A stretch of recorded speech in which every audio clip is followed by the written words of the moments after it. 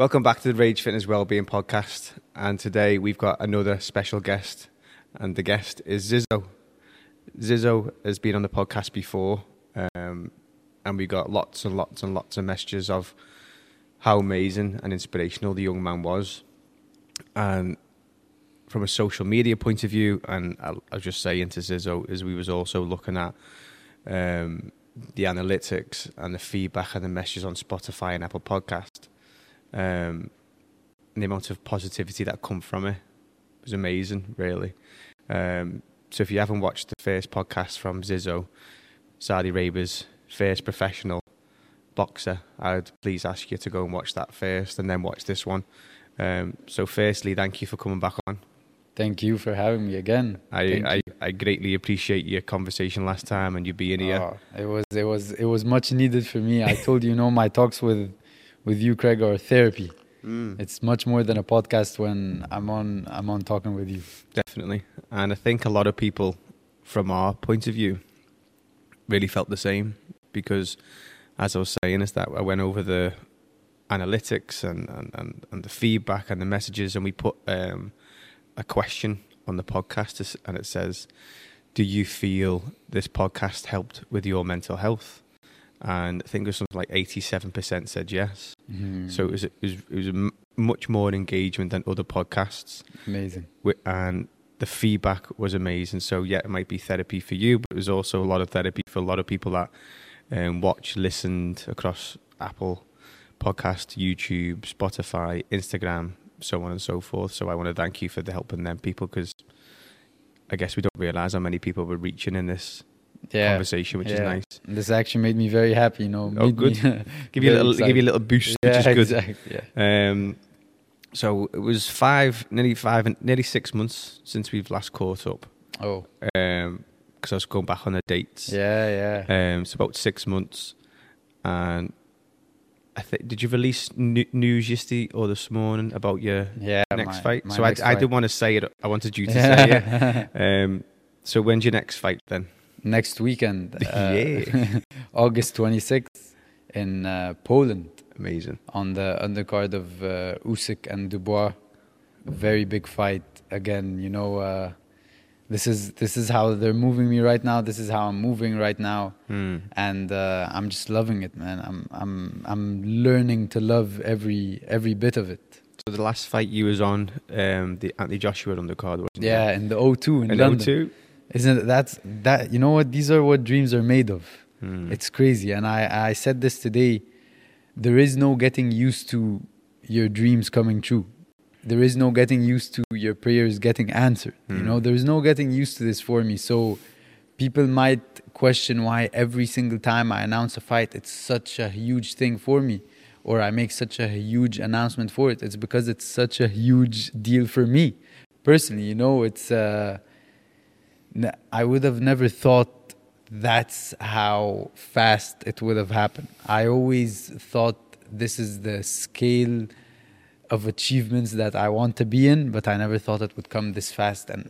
And for it to actually come, there is no getting used to just getting something you've been asking for and wishing for so long, I think it's amazing that you're getting these amazing opportunities, and I couldn't even imagine what it would be like to go out. I've watched every one of your fights, and I'll be obviously watching next week's one. And it's such a special occasion, no matter who you are or where you come from. But as we mentioned last time, being the first from your country, being the first is always a daunting task, I guess, at times. But then to fight on the Joshua card and the Usyk card, and then where does that take you thereafter? Do you know what I mean? Exactly. You've got the biggest stages back to back, which is more important as well, because sometimes obviously you go left or you go right, but you've gone up again to the next big fight in Poland, which is amazing to see. Yeah. Obviously for yourself to be in that position again, to be on a big show, to show your talent. Plus you're backing it up with wins. Because if obviously if you're not doing so well, then you don't get those opportunities. So congratulations on being announced on that fight. That's just, thank you. It's amazing. Thank you. Honestly, it's a gift. It's a blessing.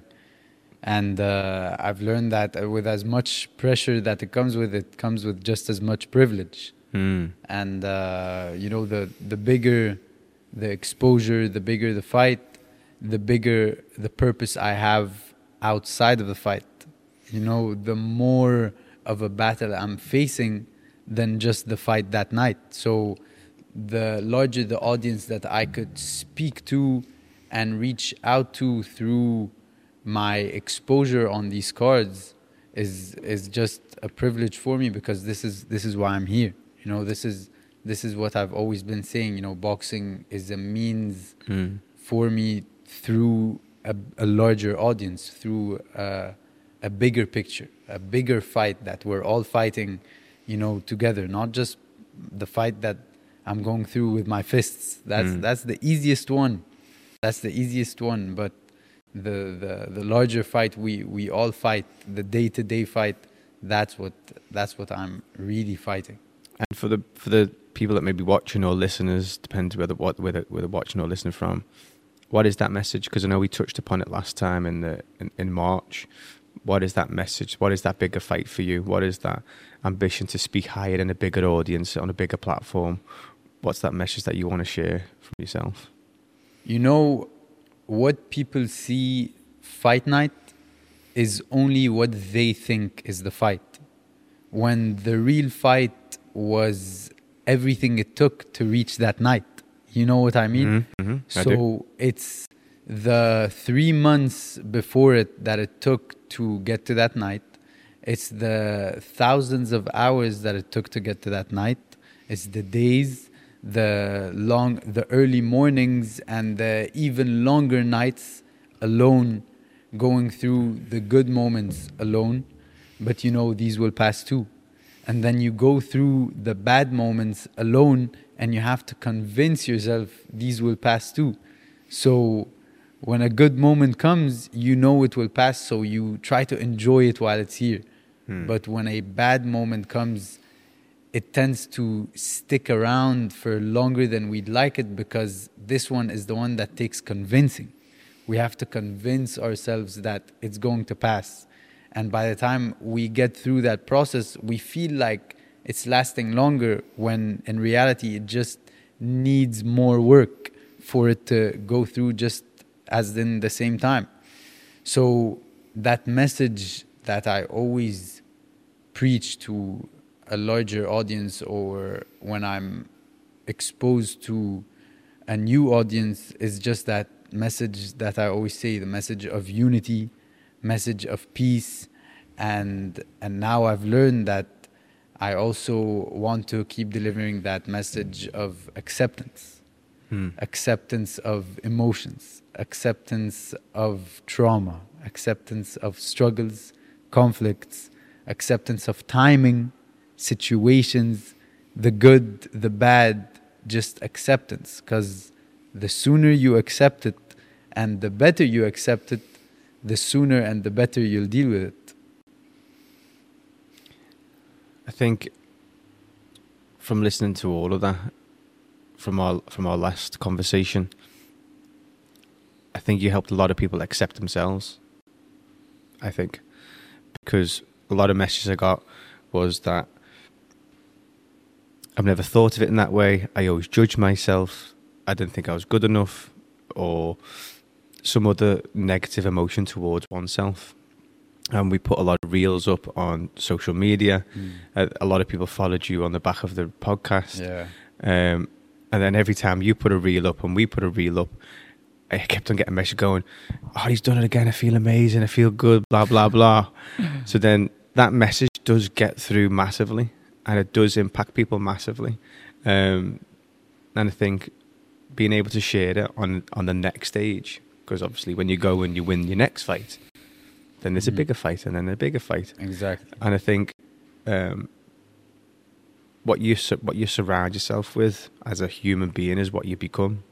So then I think having you with us again, just spreading that, let's call the word positivity, as well as connection, unity, loyalty, self-acceptance. I know on the back of this you'll get even more messages and even more positivity from people that just feel better about themselves for watching the whole hour and a half or the 2 hours or whatever it'll be, or the 15-second clips. And I think, I don't know how much you think good you're given out in the world. I don't know if you quantify that or you monitor that or you see how much good you're doing. But from the time that we've been blessed with your company, it's a massive amount of positivity and support you're giving to people. Do you know on a wider scale how much you're impacting people's lives, or do you just speak it and hopefully it reaches the right people? I just speak it and hopefully it reaches all people. Not the right people. I just wanted to reach all people. And whatever you take from it is up to you. And whatever you leave from it is up to you, because all our problems are relative. And so what I try to speak about, what I try to send my messages about is what I've been through and what is relative to me. But what I feel like, even if I speak 100% about what I've been through, I know that even if 5% of what it took for me to get through it will help someone else, that's what I depend on. So I don't track it or I don't monitor it. I just put it out there. I put the message out there because what goes around comes around. And I know in me possibly helping someone with what I've went through, then one day someone is going to help me with what they've went through. And I've learned that the purpose of going through a conflict or a struggle and getting through it, the real purpose is found in what you do after. The real purpose is found in how you help others get through it easier than you have after you've went through it. That's what I found the real purpose in it become. You know, I've found that adrenaline, that happiness, you know, of now I've been through something and I know how much it took out of me. Now my job is to take what it took out of me and give it to others, so not as much is taken out of them. That's the real purpose. I listened again to the podcast. I think it was just Ian a little bit this morning, and I wrote it down on my other phone, but I haven't got my other phone with me. And he said a sentence similar to what you said there, and it's the first time I've heard it being articulated or spoke about in that way. And I think it was about what you've done for yourself and then what you give to others to help them. And I listened to it again, as I say, and again it stopped me and made me think about my own life, what I've done to get to this position, and then being in a position that we can do this, and then this reaches more people, and then the people that come in here, we reach more people. And I think in the position that I'm in now, I don't see myself as an asset of helping people. I see the team or the asset that help people. So then I did a post earlier on today of me boxing, actually, with a big, long, positive affirmation around don't give up, believe in yourself. There is speed bumps in the road, but continue. What's your camp been like for the last 12 weeks? Has it been the toughest, the easiest, the hardest? Physically, mentally, emotionally? How's it been? Yeah, I mean, this is the first time I've done a 12-week camp. Usually I do 8 weeks, 9 weeks. But because I've come to realize that the work I've done so far has taken me that far, and that far is not where I'm going to go. That far is not where I want to stay. So if I want to go even farther, you know, I need to put in more work, and I need to catch up on a lot because of the background that I've come from. The reality of it and the reality of accepting it was my background in the sport is not as built and not as perfectly pillowed as the other fighters who have been training abroad with the equipment, with the boxing IQ, with the boxing experience. I didn't have that. So fact of the matter is I need to start putting in more work to catch up to that.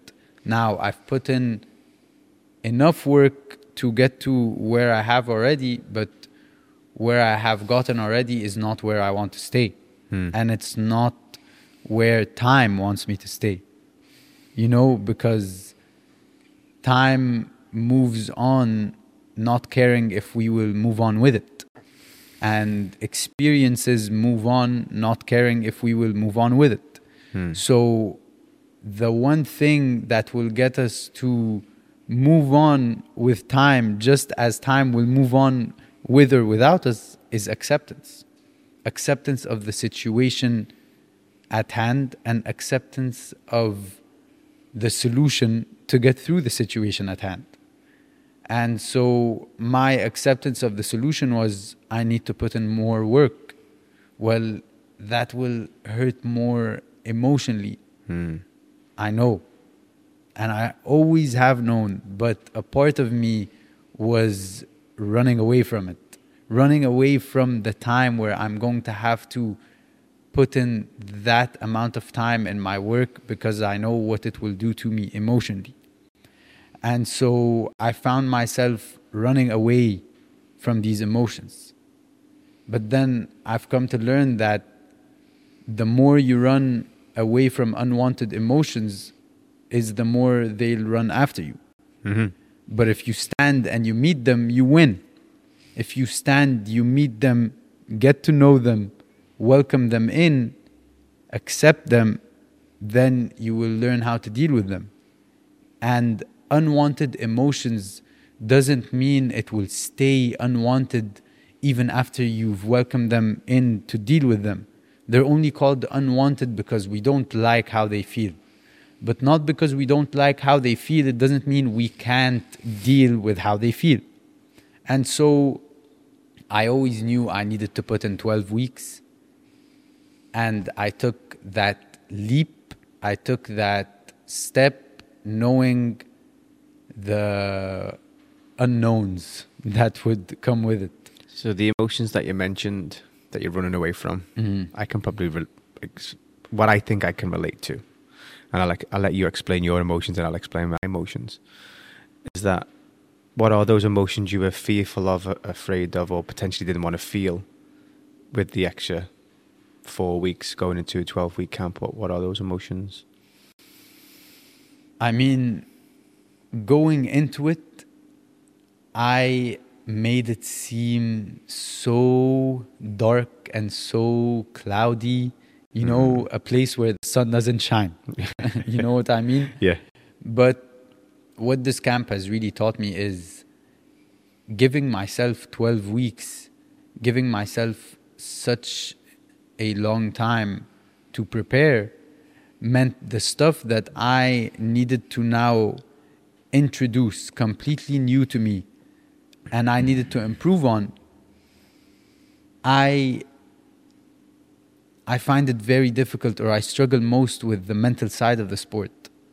But when I gave myself 12 weeks, I didn't struggle with the mental side of the sport because I had the patience, but this time I had the patience and time on my side. I usually have to convince myself of the patience when I don't really have time on my side, but I still have to learn to be patient. I have to teach myself to be patient given little time. But now when I'm working on something new and I'm not getting it right the first week, the second week, the third week, the fourth week, I still have 8 weeks. And even if I don't get it right the first 6 weeks, I still have 6 more weeks. So it felt amazing from a mental perspective. It felt amazing from a physical perspective because right now I'm improving so much because I'm calmer. And so I'm accepting to mistakes because I'm calmer in that I will get it right with time because time is now on my side. So physically it was amazing. Mentally it was amazing. But emotionally it was a pit. You know, emotionally, it drowned me into a place where, and I'm saying this sitting in front of you right now, where I think it might be a whole fight in itself to come out of after. Just because of the emotional absence of so many things that I am built of, that I am made of, that were absent for way longer than I am used to. And that's the cloud that I was worried about. That's the place where the sun doesn't shine that I was worried about. I think that's the bit that I can relate to. So again, we're in total different careers, let's say, total different spaces in profession. You're much younger than I am. But from my perspective, from a business, trying to do as much as you can, trying to provide for family, trying to have a nice house, buy nice things, have time with Billy. I don't struggle physically because I love training. I love having that feeling. I don't struggle mentally because I train to feel mentally strong, and I do lots of different things around that, from breath work, meditation, fighting. The emotional element is where it kicks into me. So where you're away potentially from family and friends and loved ones for 12 weeks, and going into camp, that might be the struggle part. From my perspective, is that I'm hindering time with Billy, my son, to grow something or build something or provide, which is less time with Billy. So then that's my, I guess, emotional struggle weekly, because I'd rather be sitting at home for 12 hours with Bill than in 6 hours of meetings. And that's a battle every day, I think, from my point of view. But again, you look at the objective. The objective is to help people. The objective is to improve people. The objective is to make people feel safe and live a better life overall. And that's what we do in daily, weekly, with the podcast, or in a support session, or virtual product that we deliver. But that's the stumbling block that I struggle from an emotional connection point of view, is that how much is too much. So then you've done 12 weeks now. You'll be fighting next week. You're going to have time off, or you're going to go into another camp? What's the plan with that? The plan is just thinking about now, sitting in front of you, and what we're talking about. I'm not thinking about after the fight. I'm not thinking about fight night. Not thinking about yesterday because it's gone, and I'm not thinking about tomorrow because it's not promised. So, and I've learned that, I'd say, the hard way, but I've also learned that this is the best way. Sometimes learning something the hard way is the best way to learn it. But touching back quickly on the unwanted emotions that you're talking about, is the thing is, when you go into something that you have been avoiding for so long because of emotions that you feel are going to hit you, once they hit you, you have to welcome them in. And that's what happened with me. And that's what maybe will happen or is happening with you, where because I knew this was the cloudy place, the place where the sun doesn't shine that I'm talking about, is being away for so long, the absence of so many emotional things. I know how big of a toll that takes on me. But I found myself in camp running away from these emotions every single time they were creeping in. Every single time these emotions of loneliness kept creeping in, I kept running away from, because I associated loneliness with struggle. I associated loneliness with trouble, But then I learned to separate loneliness from isolation. And this is the key part right now. It's one thing to be lonely, and it's another thing to be isolated, because loneliness is what you decide to yourself once you start not accepting that you are isolating yourself. I'm isolating myself in camp because this is where the best version of me comes out. If I do a 12-week camp in the middle of all my comfort zones, this isn't where the best version of me comes out. This isn't where my best performances in camp or my best numbers in my gym sessions or everything, none of that comes out when I'm surrounded by my comfort zone. So I learned that isolation and loneliness are two different things, because in isolation we reach elevation. In isolation we reach elevation of our thoughts, of our ideas, of our performances, of our skills. This is where really the best version of you comes out, but it will only come out once you kick out the I am lonely part of it. You know, you start looking for ways to improve and not feel the loneliness, and then these ways will make you the best version of yourself. Because if you're surrounded by all your comfort zones, the stuff that you're used to, you won't look for these ways. You won't go out and search for stuff to upgrade your own self, to start doing better, to start being better. And so I've just come to like the isolation. I've come to love the isolation, because I know this is what it takes, not to achieve the goal that I'm trying to achieve, but to just simply become a better person. I've been looking at you, well, I've been following you since before March, I guess, this year, and you can see the volume of training that you've increased. So you're probably training earlier or doing more earlier, and you're doing more in the evening. I think that was outside the camp as well as inside the camp, from a strength and conditioning session. It was like, it's like he's not having a day off, is he? He's not taking it slowly. And again, it's like I was going to reiterate, but you said it there, is that to find any new successes, you have to be in that uncomfortable situation. Either that be in isolation, then you accept it. Yep. Either that be putting an extra 2.5 kilogram on the barbell to get your squat jump higher for hip flexor, whatever that may look like.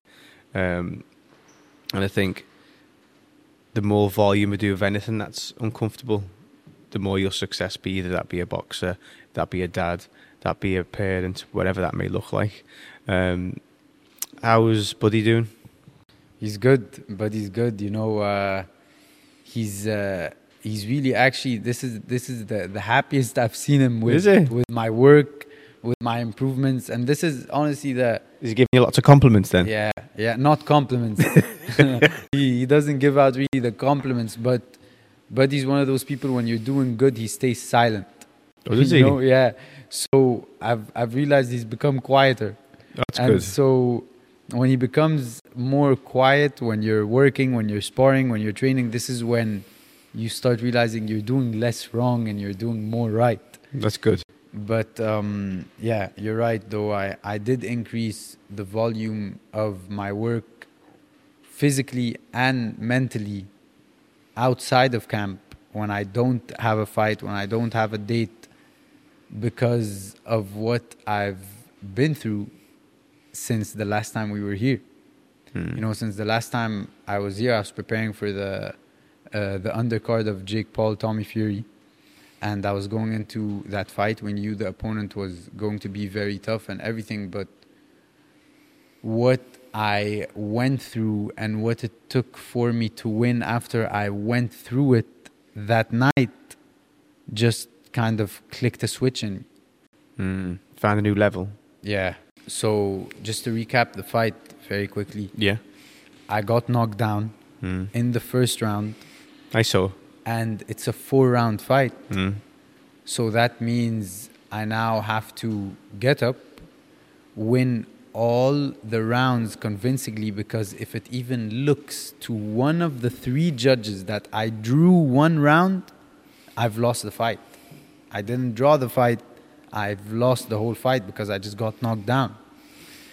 And so the thing is, when you go through a shocking moment quickly, when you go through a shocking unwanted moment quickly, or a shocking moment that you've prepared for, whatever moment, if it's a shock, there are usually three ways that you can deal with shocking emotions. The first way is either to accept the emotions, deal with them, and sort it out. The second way is to dismiss the emotions completely. Irrelevant emotions, I don't have to deal with it, won't change anything in my life.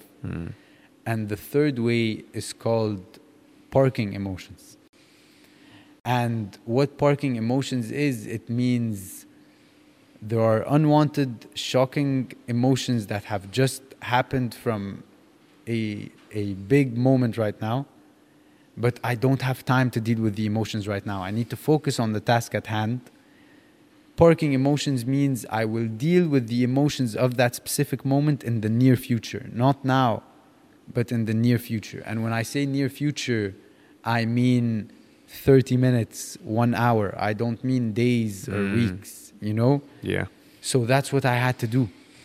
When I got knocked down, I was so prepared because I have visualized this moment before.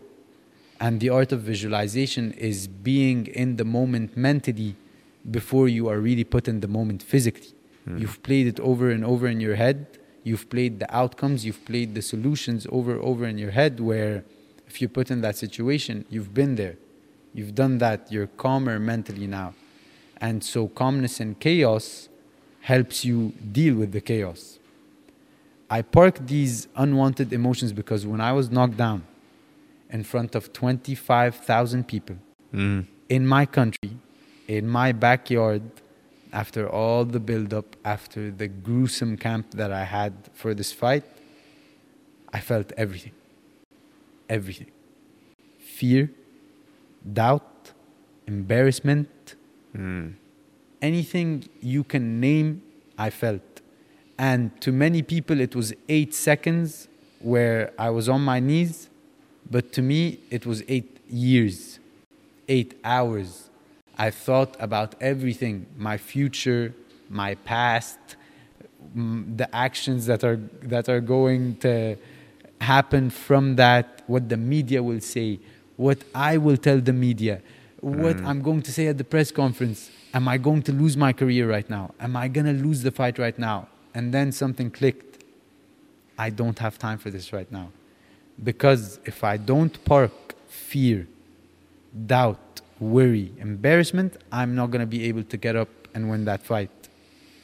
And so I visualized this moment. I knew that if I ever get knocked down, I'm going to stay on my knees despite any feeling I have. If I'm feeling good, if I'm feeling bad, I will stay on my knees for the 8 seconds that I'm allowed to. Because I want to be smart and give my body the time to recover. Even if I don't feel it, I know my body needs the time to recover after a knockdown. Yeah. I get back up and I go, Craig, on autopilot. Mentally, I go on autopilot. What does that look like? What does that feel like? It's a zone where you go into. It's a zone that you go into where it took me, just that same amount of mental and physical capacity that it took to win that fight, took that same amount to get out of that zone after the fight. Okay. Mentally. Everything is flowing right now. It's fight or flight. That's the zone. And I just learned, if I lose this, I lose everything. Everything. And I went back to my corner, listened, stuck to the game plan, won the fight, brought up a good fight as well. And when I was announced as the winner, it was such a relief for 3 seconds. 3 seconds where it felt amazing. Then what happened? Remember these emotions that I parked? Yes. It's now been 30 minutes. Yeah. Now that the task at hand is done, there's one more task that I haven't dealt with. And there's no running away from it. These emotions are all back. I'm standing on that ring, giving the post-fight press, press talk and everything, feeling the emotions of fear, doubt, embarrassment, worry. And when you really want to cry, and that feeling is right at your throat right here, and you're just speaking so heavily, so slowly. I had that feeling, even though I've already won. I've won the fight. I've escaped the embarrassment. I've escaped all of it, but I've escaped it only physically. And so after that fight in that locker room, I had to now teach myself that part of containing your emotions is to let them out. Sometimes part of containing your emotions that we're all being told to do, we're all being taught to contain and control our emotions by keeping them in, when sometimes the best way to contain and control them is to let them out. And so I go into the locker room, I tell the guy at the door, no cameras. I just whisper it so fast as I'm going in. He stops every single camera in my home country. You know how that's like, what are you doing? Closes the door. He closed one door, I opened another. I just started bawling, crying and crying and crying. But I knew that these were emotions of a moment that has passed. And time passes, not caring if we will pass on with it. And so I just moved on with time, yes, but just a little later than time has moved on. I think, obviously, the win, getting up, persevering, finding that grit, believing in yourself, having the trust in yourself to do the job at hand. You're still containing the energy of all that, let's call it negative emotion. So then once you've done the job, as you say, hands raised, 3 seconds of success and elation, whee. Then when you put into that energy starts coming out of you because it needs to be released. I've had that a long time ago, so I can understand that relationship with feeling in your throat where you want to start crying your eyes on. You're like, yeah, I'm fine. Yeah. But it's such a positive thing because you can release it in the comfort of a locker room where everybody wants you, which is hard in your own country. And I think having the space to do that is equally important. And do you think that's the reasons why you've decided to go up to a 12-week camp, or was it a different reason for that? Was it to become more prepared, to put more, because you've had those doubtful thoughts, like, no, we need to do more because I don't want to feel those potential emotions again, even if you visualize it or not. Because I think once you feel like that, it's not a nice feeling. It's really difficult to be in that space. Was that one of the reasons why you went up to 12 weeks? So see, that's one side of the cup. Once you go through unwanted emotions, this is a feeling I don't like, I want to avoid now. But the other side of the cup is I've went through the unwanted emotions. These are feelings that I don't want to feel again, but I have felt before. And now I know how to deal with them better if they come again. I've seen the worst of it. So how much worse can it get?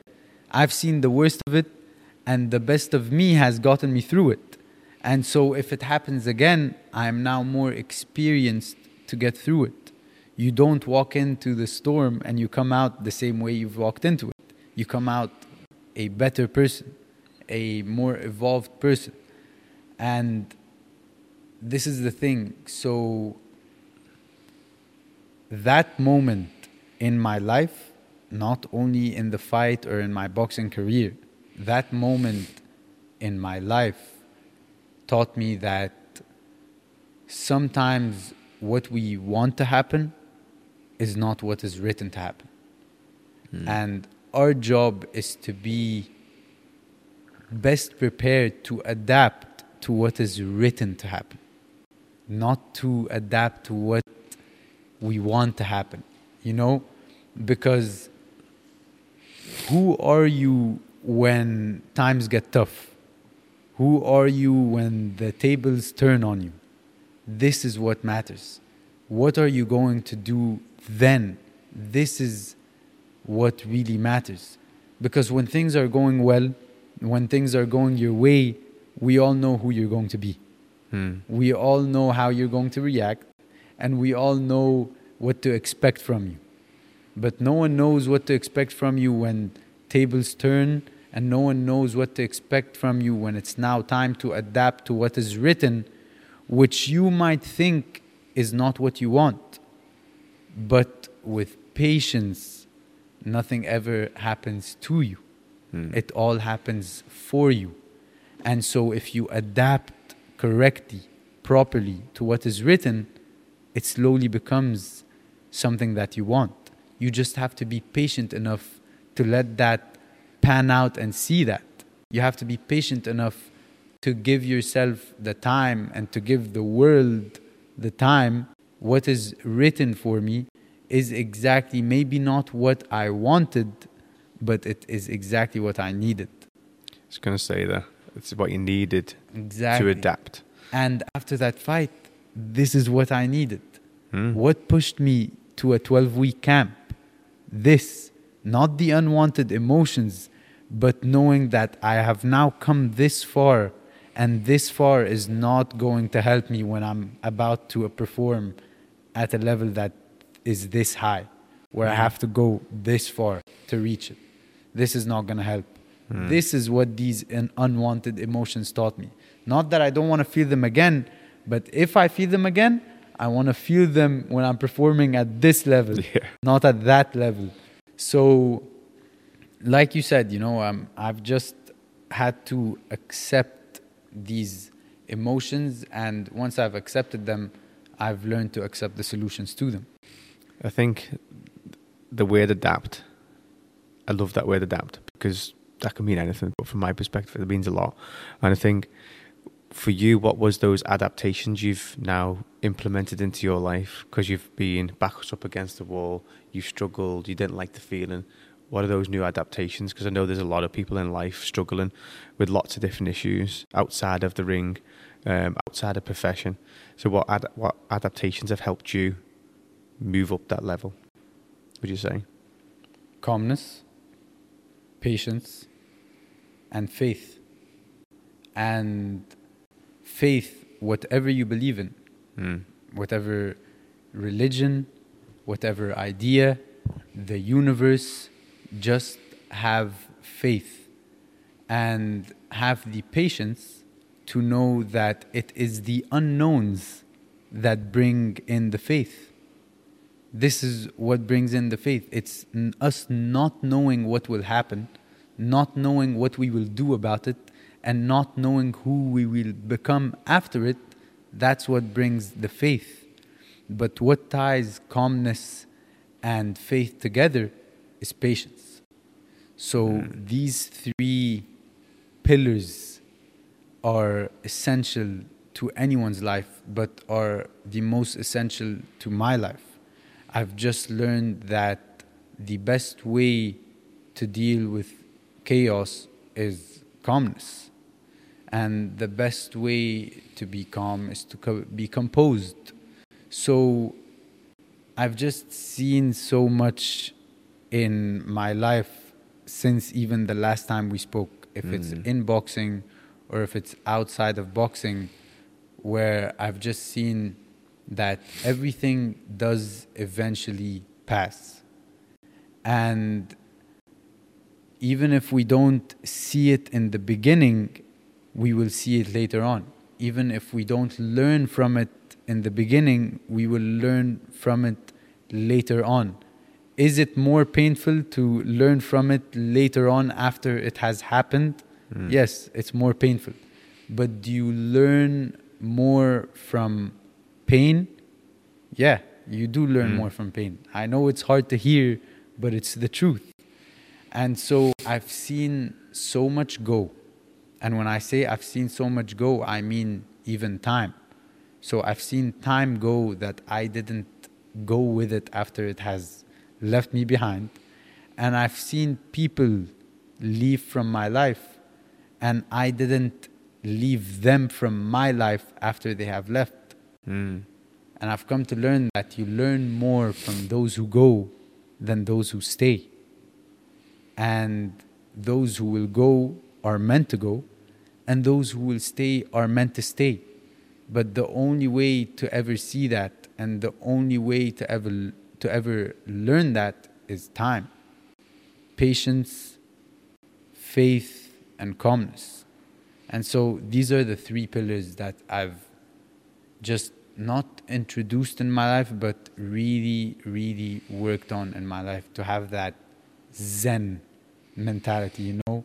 Every time I'm around you, I feel Zen. I do. And from either that be your posts, and I don't speak Arabic, but when I see a post, I feel, yeah, it's like 4:04 in the morning, and I'm like, yeah, that's it. I feel it. And I don't know what I feel, but I feel something. Do you know what I mean? And it could be saying all sorts. It could be saying Craig's a prick, but I'm like, I feel the vibe. And I said that to Jordan when I left. I said, there's energy.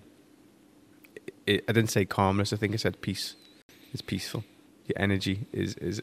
I think that's why I connect so well with you, because I try to be calm. I try to have faith in whatever that means for me. And I try to have patience around Billy as much as I can be, because challenging with children, isn't it? So a scene that you went to, I might be butchering this, but you went to an after party or a party after the fight. Mike Tyson was there. Lots of other royal families were there. A lot of other special guests were there. What did that feel like? Felt like a dream. You know, they say you only dream with your eyes closed, but I'm telling you now, I was dreaming with my eyes wide open. It just felt like, how did my 11-year-old self, who started boxing, you know, without anything that would really guarantee him even 1% of making it to that moment that I was in there, how did that 11-year-old make it now to this moment? That's what I felt.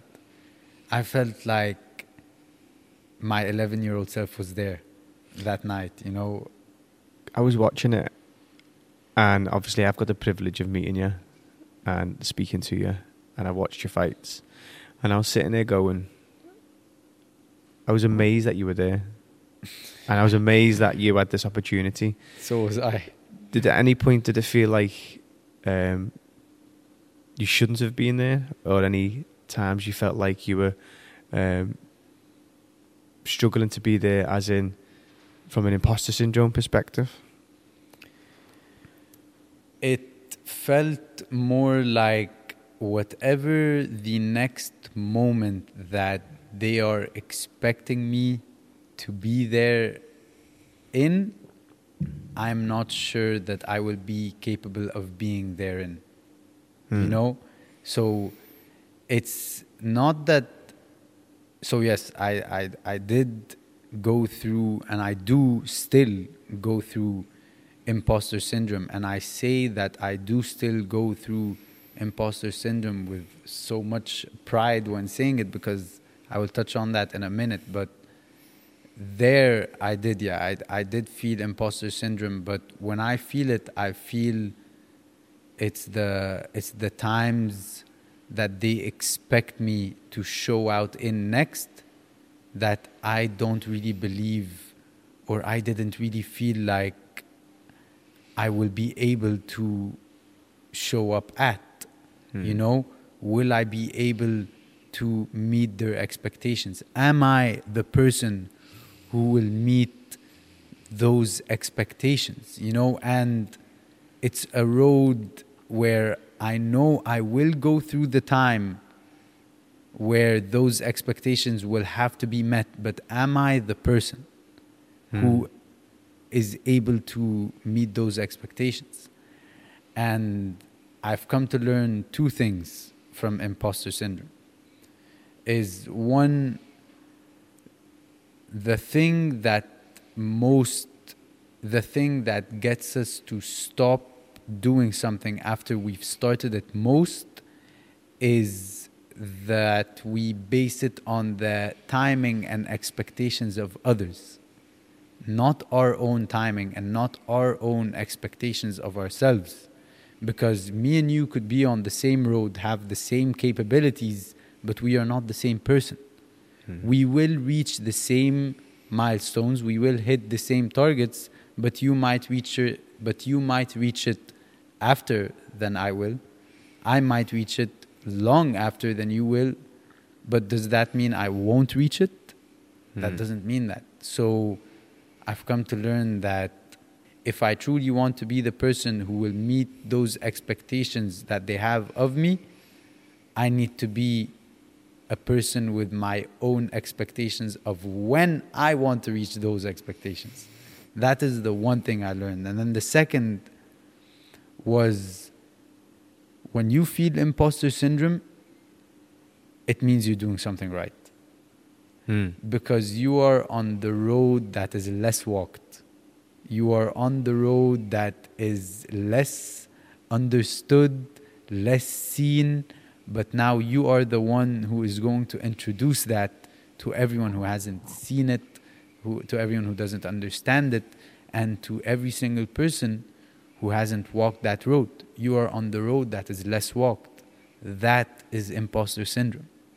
And so do not worry or panic when you feel like you are not the person everyone thinks you are, because no one really thinks anything of you or has expectations of you, because they don't know much about what you are really going through, what you are really trying to achieve. That is imposter syndrome. So I just learned that. I learned to enjoy it. I learned to find the privilege in it, where I now hold something that I'm going to be able to show and talk about later on. I think it's quite refreshing to hear it in that sense, because I think a lot of people see imposter syndrome as a huge negative in life, and you can see why. But I think if you see it as an opportunity to raise expectations or set new expectations, exactly, and leading a path for other people to then feel like that and put their own expectations on, it's such a refreshing way of thinking for those that will be listening or watching, to think, actually, I'm doing something positive with my life, and I've just got to raise my own expectations, which is good. Since your last fight, going into your new fight, I've seen on social media, it's ridiculous, the amount of engagement that we get from your posts that we share from podcasts and the stuff that we see on your social media. I think one of them got something like, Jordan was telling me the other day, something like 7 million views. Yeah. Which is just bonkers. Went crazy. That's viral. crazy. Yeah. Which is amazing, by the way. All of a sudden, too. Yeah. And it was an old just one. like that. I wake up and all of a sudden it's going crazy. Going mental. Which is fantastic. But I think with success comes negative noise, in my opinion. And I think the bigger you are, the bigger the target. And I think a lot of people can be envious of people doing well. And I think a lot of people can throw negative things towards people that are trying to better themselves or do something new or trying to lead the way. So with your social media overnight going 7 million plus on views, have you had any, what I would call negative Nellies or critics or comments that can be not seen as in a positive light? Oh, most definitely. You know, especially from a boxing perspective, like put aside the social media perspective and all that, boxing on the bigger cards, having tough fights, because that's how I'm being built. You know, I'm not being built the easier way. I'm being built the, you know, throw him to the lions and expect him to come back leading the jungle. So I'm being put in tough fights early on in my career, and I'm being put on big shows, exposed to a very large audience, and that means that I'm going to be exposed to very large, different perspectives and opinions. And so the thing is, I know in myself that I'm in a stage of building and improving. I'm getting better every fight as I go. But there are others who look at my performances from specific fights and they think because I'm at a show of this magnitude, I need to be performing at that same level of magnitude. But forget all that right now. The thing about criticism and envy and negative talks is, if I become the best version a fighter can be, the best version Zizo, the boxer, can be, will the negative comments and criticism stop? No. It's not going anywhere. Never. Muhammad Ali was criticized up until his last fight. Terence Crawford, who is the first ever undisputed champion at 2 weight classes in the 4-belt era, is still being criticized. Devin Haney, an undisputed champion, undisputed means you have all the belts in a weight division, is still being criticized by people today. So I've come to learn that negativity and critics will be there regardless of how good or bad I'm doing.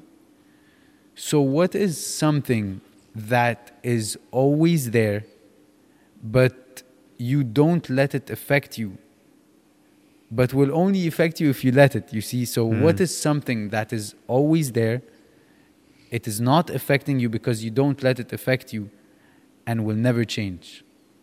It's called irrelevant. That's what it's called. That's what it's called. So I love that. Something that is there, never goes away, you can't do anything about it, and it can't do anything to you, but is always there. That is the definition of something that is irrelevant. And this is where I'm gonna hit right now. Okay? Go on, I'm ready. The only way you become part of the circus is when you entertain the clown. And so if I start entertaining the negativity and the critics that are coming from all over the place, then I become part of the circus. I've entertained the clown, not in the person, but I've entertained the clown in the comments, in what they're saying. There is criticism, not even a good constructive criticism and stuff. I don't care about that. People are entitled to their own opinion. People are entitled to their own thoughts and views on how I fight or how I'm doing now. But people can't start throwing at me criticism and negativity that I will learn and accept from about how far I will go. That is not for you to decide, and that is not for me to decide either. That is for me to adapt to and for you to watch. You know what I mean? Yeah. So I did face, criticism and negativity as I expected that would happen. And when you expect something, it doesn't really shock you when it comes. So just being a professional boxer or a figure and an athlete in a professional sport, you expect all that. But I've also actually come to learn from them.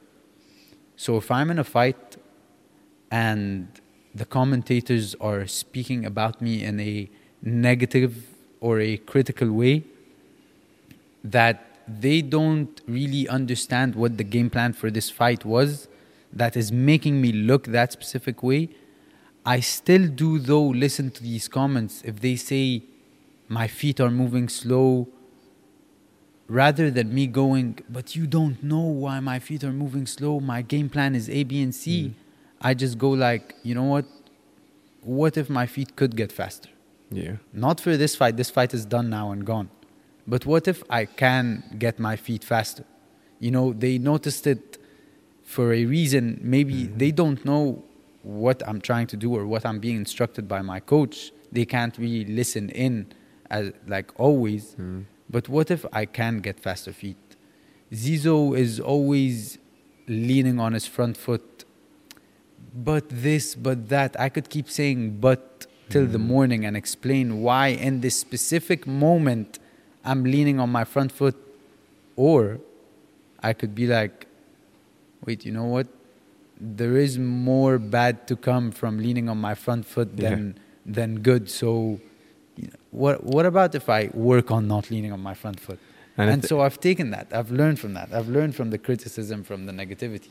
And I think it's being selective with the negative to improve the performance.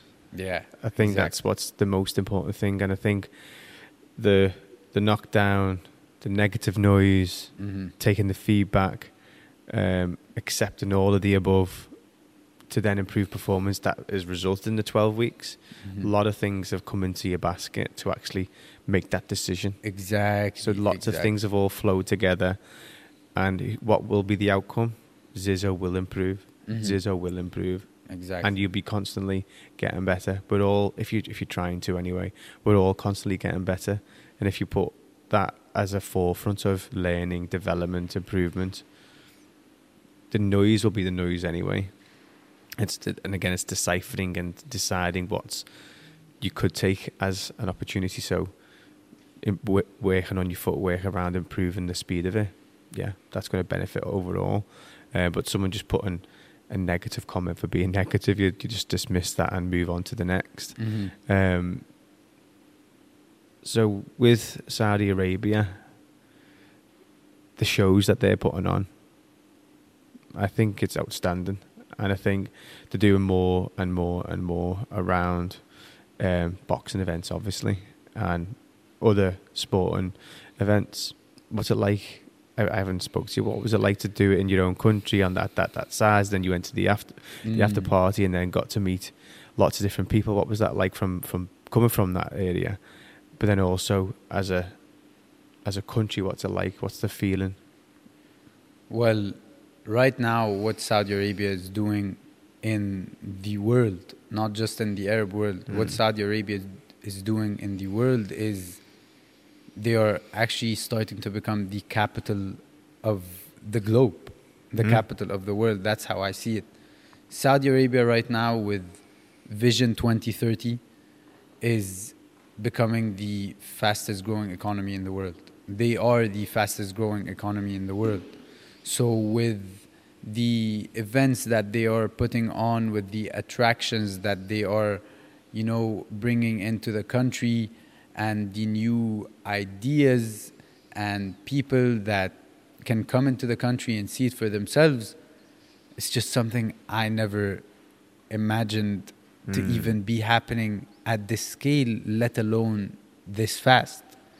And, I can only speak to what I'm involved in. With Vision 2030, one of the biggest pillars in the vision is sports. And I'm an athlete for Saudi Arabia, but I'm not only an athlete for Saudi Arabia given this vision, but I'm now also starting to become a spokesperson for Saudi Arabia, a representative for Saudi Arabia. And that is all because I'm part of Skill Challenge Promotions. Skill Challenge Promotions is the company that's bringing all the boxing events to Saudi Arabia. And it's run by Prince Khalid. Prince Khalid is a person who, and I really mean it when I say it, he's completely changed my life. You don't get used to your dreams coming true, but even more so, you don't get used to the person who has given these dreams to you. You don't ever stop owing that person. And I owe Prince Khalid really my career and my life, because he's given me my career and he's given me that purpose in my life. But even more so, what they're doing with Skill Challenge Promotions, bringing in the boxing to Saudi Arabia, or what the country is doing in bringing in the golf, the football, there's a bigger picture to it. there is a bigger picture to it, in which, as a country and as a person, I expect and I understand that people might not get now, or people might have their own ideas or interpretations or conceptions on them. But the whole idea on it, the bigger picture, is to bring unity, to bring, that cultural mix-up between two very different sides of the world, two very different, the West and the Arab world, and how all can come together and actually discover more about each other. But when you go to a country, or you go visit a place that you have never been to before, or interact with people who you've never interacted with before, it's natural to feel uncomfortable. You will feel uncomfortable. But when you're going there and there is an event that's happening that you have been to before, or you have watched before, you've seen before, like a Formula One or a boxing fight, or if it's golf or if it's a football game, at least no matter how uncomfortable you feel in the beginning, you know that there's a place where you are going to feel comfortable. There's that football game where you are going to feel comfortable. There's that Formula One race where you are going to feel comfortable. And once you are there, all cultures and all differences are put aside. We are all here for this event. We all share the same passion. We all share means of discussion. We all share means of interaction. And when we come together, that's just perfect for everyone. Solves problems much larger than we even think. It gives you perspective on different cultures and people and how they live their lives. I think if you remember, I sent you a voice note on Instagram, didn't I, about maybe 4 weeks ago now, I can't remember. Yeah. And I was in a meeting around, because we do lots of things all over the world, don't we? And I was in a meeting with